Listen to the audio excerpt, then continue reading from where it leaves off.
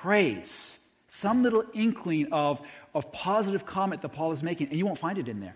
The only praise you're going to find is when he praises the Galatians for the way they used to be when he first started the church. He said, you guys were willing to pluck out your eye from me. What happened? He goes back to the way they used to be, but not the way they are right now. And what's really interesting is this. When the gospel establishes us in Jesus Christ, we are willing to give everything for Jesus. That's one of the evidences that the gospel's in our heart. When we lose the gospel, we become a little bit more selfish, self-focused. The gospel frees us up to love and to give the way that God loves and gives. So you can identify the influence of the gospel in your own life in how you interact with and how you relate to the world around you. The Galatians had started becoming very protective, very self-focused. And this was an indication that they had lost that first love, that gospel fervor that Paul had established them in when he first preached to them. So the Galatian believers who accepted these false teachings were in grave danger because the very foundation of their faith was being attacked. So this is why Paul's epistle is so strong. You could call his letter a fighting letter. Paul is fighting for the faith that he had delivered there to the church. All right, what about the confusion? What was the confusion that was taking place in Galatia? Well, today, many Christian denominations, if you look at it, have fallen into the same trap that the Galatian Christians fell into. It's really a subtle form of legalism, okay? So it confuses the gospel with the fruits of the gospel, what the gospel produces. And it's difficult for us. It's difficult for us to separate the gospel and the fruit of the gospel. Because on the one hand, you have people that say, I believe Jesus saved me, I believe in his righteousness, I accept him as my Savior, and it doesn't matter how I live. I can just do as I please. There's no fruit. And on the other hand, you have people say, well, I believe Jesus and I believe that he saves me, and therefore, you got to keep the law, and you got to do what's right, and you got to live what's right. And if you don't do that, you're not saved. And that almost makes our living part of the gospel of how we're saved. Those are the two extremes. And what Paul was preaching when he was teaching was, we are saved wholly and completely in the living and the dying of Jesus. Full stop. That's the gospel. Now, that gospel will actually transform your lives. I'm saying this again, and I'm going to probably say it over and over again as we go through this series in Galatians, so that you live a life now that is completely different because you have been saved by the doing and dying of Jesus. And that life testifies to the fact that you accept the gospel. But they're two different things. One is the gospel, and one is the fruit of the gospel.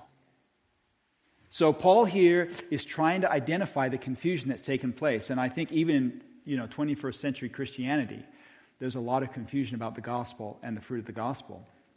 So Paul's Galatia letter is a New Testament declaration of the emancipation proclamation, of the freedom that we have in Jesus Christ. That's why later on in the letter he says, stand fast therefore in the liberty wherewith Christ has made you free.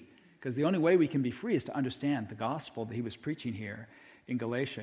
It's probably the strongest document in all of Scripture that identifies this message of justification by faith alone.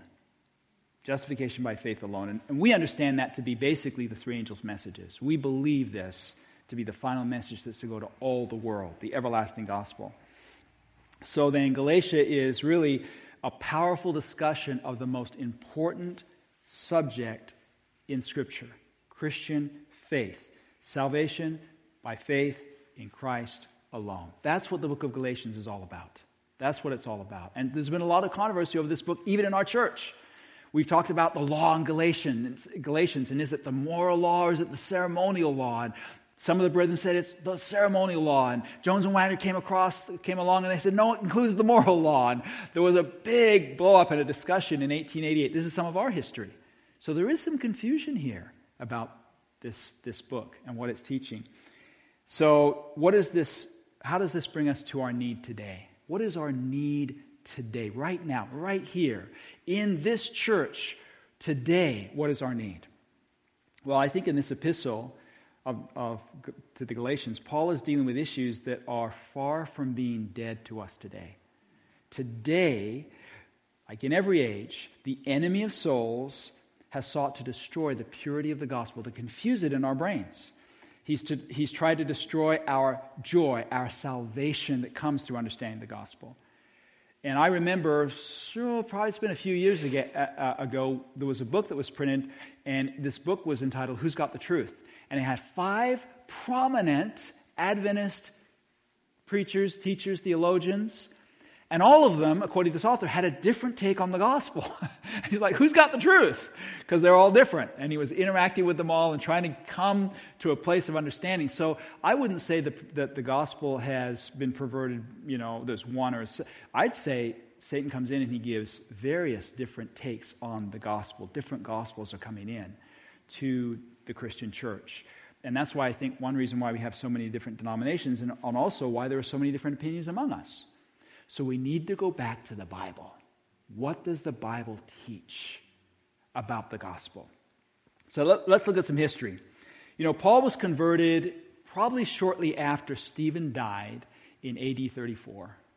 He was there holding the coats of those who were stoning him to death, and then he went to the leaders and he said, give me papers and I'll go down and I'll persecute. And he started persecuting the church all over the place, and he was going down to Damascus, and on his way to Damascus, of course, Jesus comes to him in that bright light, and he's thrown off his horse, and the Lord says to him, Saul, Saul, why persecutest thou me? And he says, who art thou, Lord? And he goes through this miraculous conversion experience. And from that time, his ministry continued on probably into, they say he died in his 60s, probably in AD 60s somewhere.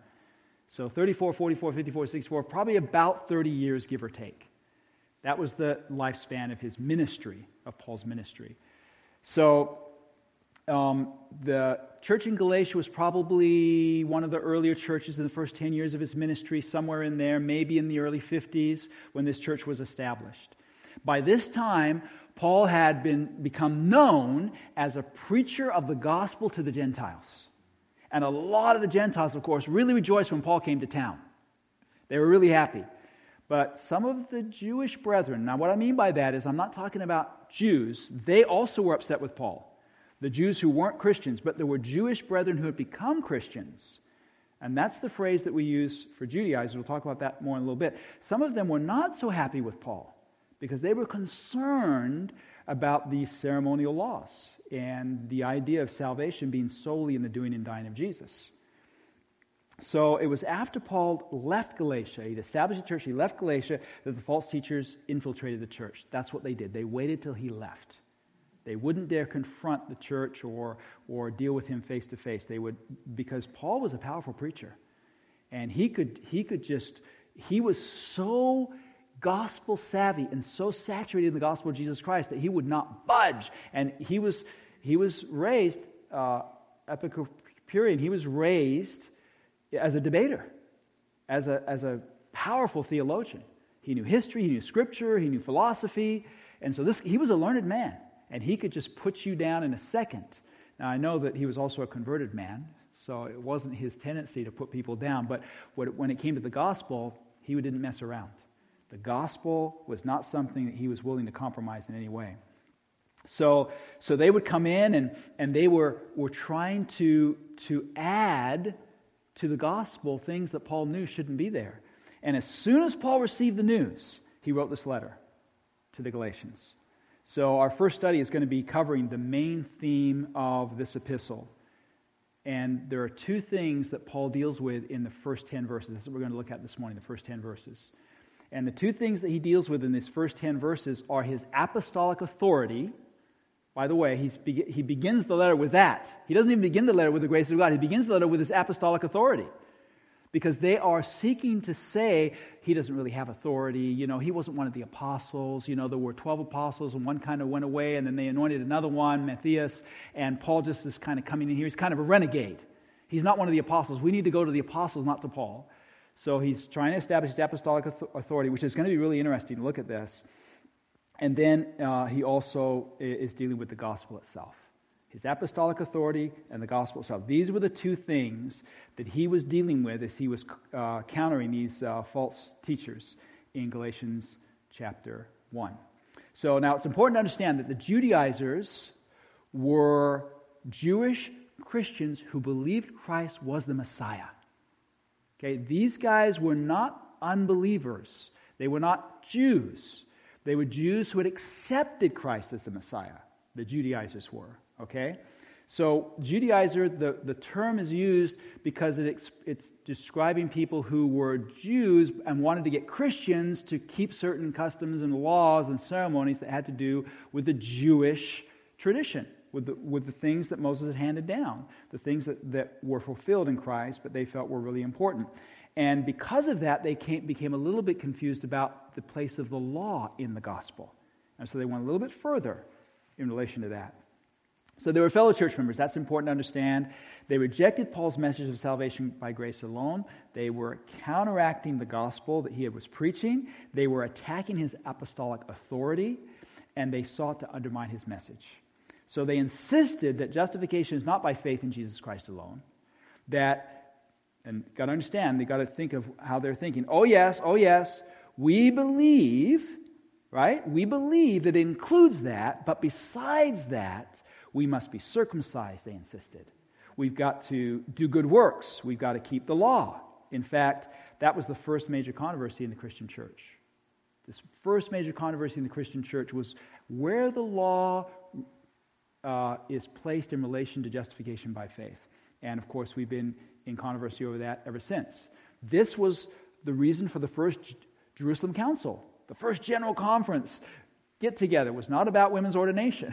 It was about the law and the place of the law in relation to the gospel. That's what they were talking about. So in Acts 15, you'll discover that some of these Judaizers, they came there to Antioch, and they insisted that the Gentile Christians had to be circumcised. And you see that in Acts 15, verse 1. And then they had to keep the law, and that's also in Acts 15, verses 4 and 5, I believe it is, verse 5 maybe. And so they insisted that these converts had to be circumcised and keep the law in order to be saved. That's what they were insisting in the Jerusalem Council. That's what the Judaizers were insisting of in the Jerusalem Council in Acts 15 there. But Paul was there also. Paul and Barnabas were there. And you know what they did? They strongly opposed the teaching of the Judaizers. They said, no way. There is no way that we need to put on them this yoke that we weren't even able to bear. There's no way we're going to do this. So with that information, let's look in Galatians chapter 1, verses 1 through 10. Let's look at the first 5 verses, and then we'll read the next 5. Galatians 1, 5 through 10. Galatians 1, 1 through 10. Paul, an apostle, not of men, neither by man, but by Jesus Christ, and God the Father, who raised him from the dead, and all the brethren which are with me unto the churches of Galatia. Grace be to you, and peace from God the Father and from our Lord Jesus Christ, who gave himself for our sins, that he might deliver us from this present evil world, according to the will of God our Father, to whom be glory forever and ever. Amen. I marvel. Now, just a little bit on these first 5 verses, because they're powerful. These first 5 verses are an introduction to what Paul is about to deal with, and so he strongly emphasizes his apostolic calling and the gospel of Jesus Christ. And then he goes on and he tells us what the problem is. He says, I am astonished, this is verse 6, I marvel that you are so soon removed from him that called you into the grace of Christ, into another gospel, which is not another, but there be some that trouble you and would pervert the gospel of Christ. But though we or an angel from heaven preach any other gospel unto you than that which we have preached unto you, let him be what? Accursed. As we said before, so I say again, if any man preach any other gospel unto you than that you have received, let him be accursed. So he says it twice. For do I now persuade men or God? Or do I seek to please men? For if I yet pleased men, I should not be the servant of Christ. So there are the first 10 verses. And we're just going to go through these quickly together so that we can understand what Paul is saying. What is Paul seeking to communicate here in these verses? Let's go back to the first verse and let's take a closer look. And I want this section, let's just think about this section. I want you to think about the 12th apostle. The 12th apostle. Jesus called 12 apostles. One of them he didn't really call, but he accepted him, and that was Judas. He called 12. They were with him for 3.5 years. Jesus called them, and he educated them. Those were the two ways that we know they were the apostles. I mean, there are other ways, but those were the two. He called them personally, and he educated them for 3.5 years. Right? Got that so far? Rhonda, you with me? All right. You're thinking, huh? All right. Paul introduces himself as an apostle of Christ. And he says, God is the one who called me. True or false? Isn't that amazing? Now think about this, okay? Because this is really important. Because an apostle means one who is sent. All right? So Paul is basically saying, I wasn't called and sent by men. I wasn't called and sent by a man. I was called and sent by God, by Jesus Christ. That's who called me and sent me. It was Jesus Christ, which I think is really interesting because Paul here is identifying himself as an apostle, and basically he's saying these Judaizers are lying when they say I'm not an apostle. Now let's look at Paul's calling, okay? We find this in Acts chapter 9, 10 through 15. And you can open your Bibles there to Acts 9, 10 through 15, and just look at this. This is really interesting. Paul's calling, and we talked about the story of his, journey down to Damascus and the bright sun, and he's knocked off his horse. We looked at that. But after that, what happens? Well, in Damascus, there is a disciple named Ananias. This is verse 10 of Acts chapter 9. There's a disciple called Ananias.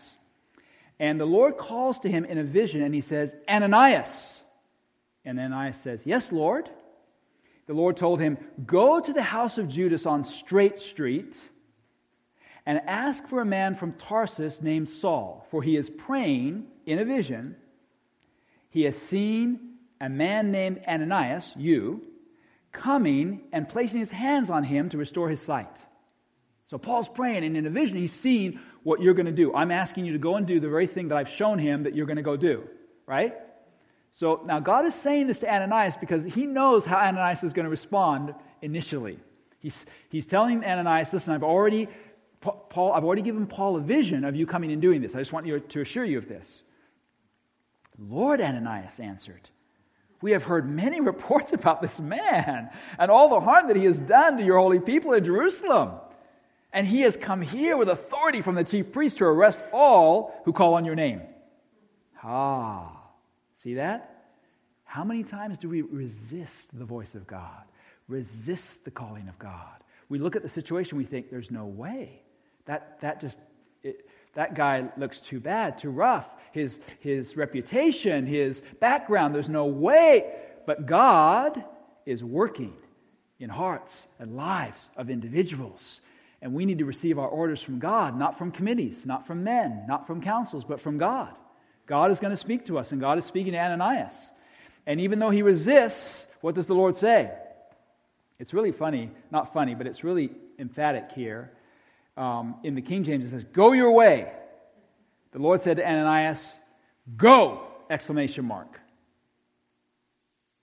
God can sometimes get authoritative with us. Go!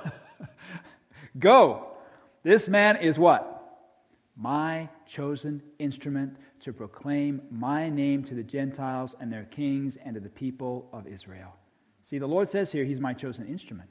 That's what the word apostle means. The word apostle means one who is sent forth. And it's a term that is normally used for the 12 apostles. Now it's used for others in different places, but it's normally used for the 12 apostles. God called the 12, God called Paul. God sent the 12 forth to proclaim the gospel, God sent Paul to proclaim the gospel. And I know you're thinking about this in the context. And what I think is really interesting here is when you think about it in the context, the disciples, after Judas had betrayed Christ and killed himself, the disciples were gathered together, you remember, in the upper room, and they did pray together, and then they chose someone to replace Judas. You remember they went to the scripture and said, we need to... But how did they choose? They cast lots. Because when they prayed, two names came up. Like, which one is God calling? Is he calling Matthias, or is he calling, what was the other guy's name, Justus? Can't remember now. Which one is he calling? And so what did they do? Let's cast lots. Is that how the Holy Spirit works? Let's cast lots. And you got to remember, this was before Pentecost. This was prior to Pentecost. They should have waited for the Holy Spirit, because as they went through the whole Pentecostal process, the Holy Spirit and Jesus Christ called Paul. He said, he's my chosen one. He's the one I'm choosing. I'm choosing him. In fact, when you look in the Bible, you look in the New Testament, Matthias is never heard from again. You never hear anything about him. But Paul, he's the author of almost a large majority of the New Testament. He didn't write more words than anyone else. Luke wrote the most words, but he definitely wrote the most epistles. So the apostle called of God was Paul.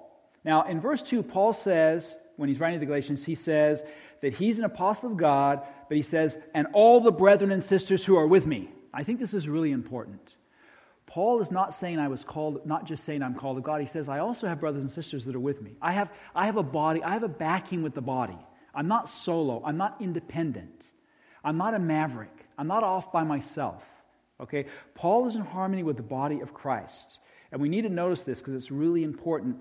The word brother and sisters there sometimes translates the brethren. And Paul wanted the Galatians to know that he was in harmony with the brethren. And he was in harmony with the brethren, both the brethren in Jerusalem and the brethren that were with him wherever he established churches. He wasn't by himself, and it's important for us to understand this. When Paul establishes his authority, he says, there is a body that is with me. I'm not by myself. And we need one another. We need the body. We need to be in harmony with the body as God leads us together. Because the body of Christ is the family of Christ. And in 1 Corinthians 1, 12 and 14, Jesus says, I have a body of believers and I'm the head. When we're baptized into Christ, part of being baptized into Christ is being baptized into his body. 1 Corinthians 12, read it, and 14. So sometimes we say, church, who needs a church? Well, if we're looking at a church as buildings and structure and, administrative authority, okay. But if we're looking at a church as a body, with the head Jesus Christ, and that Jesus Christ communicates through that body to nurture and strengthen others, Paul can't get away from that. Why? Because even though Christ called him, where did Christ send him? To Ananias, right? And he said, hey, I'm going to have this man come down and pray over you. Well, that was part of the body, the church body. And the church body had to actually comply with the directions of God to go and do what God asked him to do in relation to Paul. So immediately Paul, while he received his calling from God, immediately he was introduced to the body of Christ. That's part of the picture that we see in Paul's ministry. All right, the greeting. It's short and it's sweet. He just basically says, grace and peace to you from God the Father and our Lord Jesus Christ. It's probably one of the shortest greetings we find in Paul's epistles other than Hebrews, where he doesn't even have a greeting. And then the gospel. And here it is again, and this is so powerful. In verses 4 through 5, we read these already, but again, who gave himself for our sins to rescue us from this present age, according to the will of God our Father, to whom be glory forever and ever. Now, these two verses summarize the entire gospel that we talked about. He gave himself for our sins. How did he give himself for our sins? Well, first of all, he died on the cross for our sins, and second of all, he lived the perfect life for our sins. We need both. None of us are ever going to be entitled to heaven because of the life we live. You know that, don't you? None of us will ever be able to say, hey, let me in. Now, there's some people that will try. They will say, Lord, Lord, open to us. We've done many wonderful works in your name. We've cast out devils in your name. We've done all kinds of good stuff. And Jesus is going to say, didn't even know you. Because we're relying on our wonderful works. And when you rely on your wonderful works, guess what you do? Two things that you do. You judge other people because they don't have the wonderful works you have. So you look down on them. And you become self-righteous in your attitude, in your spirit. You start trusting in yourself rather than in Christ. And so Paul here is saying, first of all, he gave himself for our sins. And then he says, to whom be glory forever and ever. All the glory goes to God. See, another thing that good works does is it tempts us to take some of the glory to ourselves. And sometimes we do that. We glorify people as if people were good and righteous and human beings that should be lifted up. They're not. So Jesus is the one that gave himself for our sins, John 3:16. And the gift of salvation is in Jesus Christ. In fact, in 1 John chapter 5, verse 11, it says, if we have Christ, we have salvation. If we have salvation, we'll have Christ. They're one and the same. Our salvation is in Jesus Christ. And he says, Paul repeats this over and over again, not just in Galatia, but all through his writings. Ephesians chapter 2, 8 through 10, very, very clear. Also in Acts chapter 20, he talks about this salvation that is given us through Jesus Christ. So salvation is not partly of grace and partly of works. It's 100% completely by the grace of Jesus Christ. And that salvation produces, of course, these works in our lives that testify that we trust in Christ. Now, what was the problem? The problem with the Galatians was, identified in verses 6 through 10, they were moving away from this gospel truth. He says, I'm astonished that you're so quickly deserting this gospel truth. And you're going to another gospel. But Paul's statement, I'm astonished, he's saying basically, I'm shocked. That's what the inference there is in the Greek. I'm shocked. I'm absolutely shocked. And then he goes on, he says that you're so soon removed. Now, that rendering in the King James is not the best rendering. There's a better way to render this. It actually should read, because it's in the present tense active voice. Paul is saying here, you are already being turned away from the gospel. In other words, you're in this process of being turned away from the gospel. He's caught them right in this process that they're going through. They haven't left it totally and completely, but they're being turned away from it. All right? So Paul here, the essence that he's talking about here is this gospel of righteousness by faith, of justification by faith alone in Jesus Christ. Again, he repeats this in Ephesians. He repeats this in 2 Corinthians chapter 5, verse 18. He repeats it in Acts 20, verse 24. And then he identifies, in Galatia, he identifies how the gospel is being perverted. He says the gospel is being perverted by believing that you add something to it. Let's look at it here again. He says, speaking of this perversion, verse 7, which is really no gospel at all. Evidently, some people are throwing you into confusion and are trying to pervert the gospel of Jesus. Now, that word pervert is a really strong Greek word. See, the Judaizers were coming in, and they had changed the gospel from good news to good advice. From unconditional good news to conditional good news. And Paul, therefore, says this is a complete perversion of the gospel of Jesus Christ. You make it powerless. You undermine the power of the gospel when you add something to the gospel that is outside of the doing and dying of Jesus. When you add your works to the gospel, you undermine the gospel. Because the gospel is so powerful when it's in Christ that when you add your works to it, you undermine it. Because now you start looking at salvation in addition to what Christ has done in relation to what you are doing. And you know what we're going to do? We're going to fall flat on our face. We are going to fail ourselves when it comes to salvation.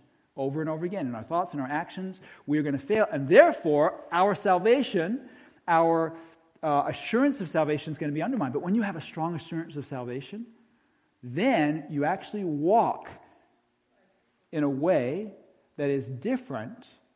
Let me illustrate it this way. When they were building the San Francisco Bay Bridge, I don't know if you know this history, they had these tall pillars that they were establishing. And as the workers were going up on these pillars, that dizzy height, looking down, you can imagine, I can't imagine because I'm afraid of heights. What I mean is I'm afraid of heights is as soon as I look down from a great height, my head gets light, I start spinning, I start feeling, I have to pull away. I just get a funny feeling. I remember hiking one time in some mountains in Colorado near Eden Valley, and I told them this, and they said, what you need to do is you need to get on the height, and you sit there for as long as it takes for your head to calm down, and then you'll be all right. And it worked. It took about half an hour. But I naturally just tend to, and so these workers, some of them were falling to their death. And so they had to stop the construction on the San Francisco Bay Bridge and come up with a solution. The solution they came up with was really interesting and really simple. They built a net underneath the construction site, a netting. So that, you know how in the circus some of those guys are swinging from, and if they come down, they hit this net, catches them. So they have this net there. And an interesting thing happened. The incidence of falling radically changed once the net was there. Because the workers no longer were worried about falling because they had the assurance that if they fell, they had something that would catch them. And so now they could focus on working and not falling. And that's what happens with the gospel. The gospel is our insurance. Jesus Christ is our assurance. And we know He's there for us. And so now we can walk, we can work, we can without, but if you're not sure and you're thinking and worried about falling, what if I fall, guess what? There'll be more likelihood that you're going to fall. And that's why the gospel is so powerful, because we have that assurance. And when that assurance, and see a lot of people, you do have assurance. The gospel comes with strong assurance, and we'll look at that as we go on in our study here. We run out of time, so I just want to close this up here as fast as I can. We'll pick up on some of these thoughts that we don't have time for right now as we continue on. But there is one thing here that we need to look at, and that is the curse. So Paul adds this in verse 8. He says, even if we or an angel from heaven should preach a gospel other than the one we preach to you, let him be under God's curse. Whew! And that word there is anathema. It means to be separated from God eternally. He's really strong right here. It's important for us to recognize how significant this was to Paul. So, and he's talking about anyone. He says, even if I was to preach another gospel, now think about this. Can preachers apostatize from what they've been preaching? Can they be preaching one thing and maybe 5 years later or 10 years later or 15 years later or 6 months later, can they actually turn away from that and preach something else? Yeah, it happens all the time. It happens all the time. So Paul is saying, I preached the gospel. I'm so thankful that I preached the gospel. But if I came along back to you and I preached something else, let me be accursed. Don't listen to me. And don't listen to, even if it's an angel from heaven. You know, some men are so angelic in their words, in their person, in the way they preach. Paul's saying, don't be deceived, even if it's an angel from heaven. It's the gospel that you've got to be established in, not some person. Not long ago, I was preaching a sermon that I felt was powerfully established in the Bible, and someone took issue with it, emailed me, and I emailed them back, shared some inspired, basis again, and they quoted back to me 2 quotations from men, human beings, mortal human beings. One was a preacher, one was a teacher. A professor or something like that. They were quoting me men's quotes to counter Bible quotes, inspired quotes. And this is what Paul is afraid of. He's afraid that we would listen to people rather than listening to the Word of God. And that ultimately is going to be the test for us. Are we going to listen to the Word of God, or are we going to listen to preachers? Because if we tamper with the gospel, we are anathema. We come under the curse. All right, let's just summarize this. So, we saw, first of all, that Paul's epistle to the Galatians is his reaction to his astonishment of how the Galatians are being sidetracked from the gospel into something that isn't the gospel. Okay? And so he's not angry, but he has an outburst, I think, of righteous indignation. He's speaking in God's behalf. God is speaking through him to the church. Okay? Now we notice also that this outburst, this righteous indignation, is directed at whoever undermines the gospel. Right? So he's not focusing on specific people, but he's focusing on those who are undermining the gospel itself. And that's really important. And he says, even if they appear to be angels, whoever they are, even if it was me. And then also, we need to recognize that we need to treat this epistle really seriously, because this is Paul's fighting letter. He is fighting for the gospel of Jesus Christ. He is not messing around here. He's saying this is important. Because, we understand the devil hasn't stopped trying to sidetrack us, right? He's still trying to get us off course, even today. And we've got to be established in this gospel. And then we recognize, too, that the people that Paul was dealing with were fellow church members.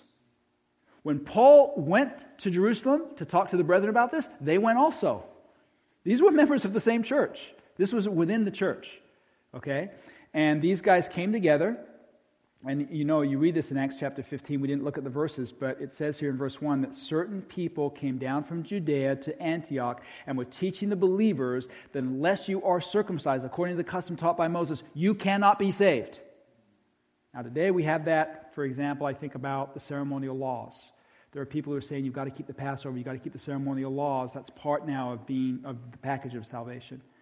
There's all kinds of stuff coming in, 2520. There's all kinds of things coming in, adding to. But the most difficult for us is this idea of just the moral law itself. Because we all believe that God's moral law is viable today, don't we? We believe that. But if you add that to the package of salvation as a means by which we're saved, then you're doing the same thing that Judaizers were doing. You're adding something to the gospel that Paul didn't add to the gospel. So, now you got to understand, Paul wasn't against circumcision. In fact, he even had Titus circumcised at one point to break down the walls of prejudice. And he definitely wasn't against good works, right? He says that God works in us and that the gospel produces good works. He definitely wasn't against the law, right? I mean, he's very strong on the law. It's established by the gospel. We keep the law. We wouldn't even know sin without the law. But he's very strong on, but we're not saved by keeping the law. Salvation produces law keeping, but we don't get saved by law keeping. That's what the Jews got into in the Old Testament, and they failed miserably. So then when we read Acts, we realize that when these men came saying that you're saved by circumcision, that verse 2, Paul and Barnabas got into a sharp dispute and debate with them. I wonder what that looked like. Because, to be a Christian, you've got to be a nice person, right? You've got to be godly, and you've got to be graceful, and you've got to be kind, and you've got to have a good spirit. Paul and Barnabas got into sharp debate and dispute with them. I wonder what that looked like. See, I think there's one place where we can be excused in relation to not how we treat people, but in relation to how we deal with an issue. Because this is foundational. I mean, I'm going to give people the 2520. I'm going to give them the ceremonial laws. I'm going to give them all the other stuff. But this, I can't give it to anyone. You can't. If you give this up, there's nothing left. Paul says, you're cursed. I'm going to say it again. You're cursed. He says it twice. So they got in this sharp debate, and because this was crucial. This was a crucial moment in the early Christian church. This was a crucial moment for all of us. Acts 15 was going to determine the future of the Christian church. And it did. In fact, they say in verse 10, as the Christians went through this, as the apostles listened to Paul and listened to the Judaizers, and they assessed this whole thing, James stood up and Peter stood up, and they talked. And of course, James kind of took charge here, and they said, now, verse 10, now then, why do you try to test God by putting on the necks of the Gentiles a yoke that neither we nor their ancestors were able to bear? That's verse 10. Then verse 11. No, we believe, here it is, that it is through the grace of our Lord Jesus Christ that we are saved just as they are. Whew! I mean, there's a clear gospel here that's being deliberated and declared in Acts 15. A clear gospel. It's through grace. So, this we was referring to the Jews, and the they is referring to the Gentiles. We, the Jews, as well as they, the Gentiles, are saved by grace. You can keep the ceremonial laws and you can be circumcised if you want, but that has nothing to do with how we're saved. Basically is what they're saying here. It is through faith in the righteousness of Jesus Christ. And it is my prayer today that we, as Christians, as a church, would never compromise, never get sidetracked, and never give up that foundation of Jesus Christ as our salvation. That we would stand firm in the liberty where we've been set free, and that liberty would have its power, its full power and effect in our lives. We've got to go back to this book of Galatians, and we've got to study it earnestly, carefully, every word. Understand the history, understand the issues, understand what Paul was dealing with, and then embrace the gospel that he was proclaiming. Not only here, but in Acts and in Thessalonica and in Philippi and in Ephesians, Ephesus, all of these different places he proclaimed the same gospel, was dogged by these same people, but held up the banner high, was persecuted, and finally lost his life for this one true gospel, the gospel of righteousness by faith in Jesus Christ alone.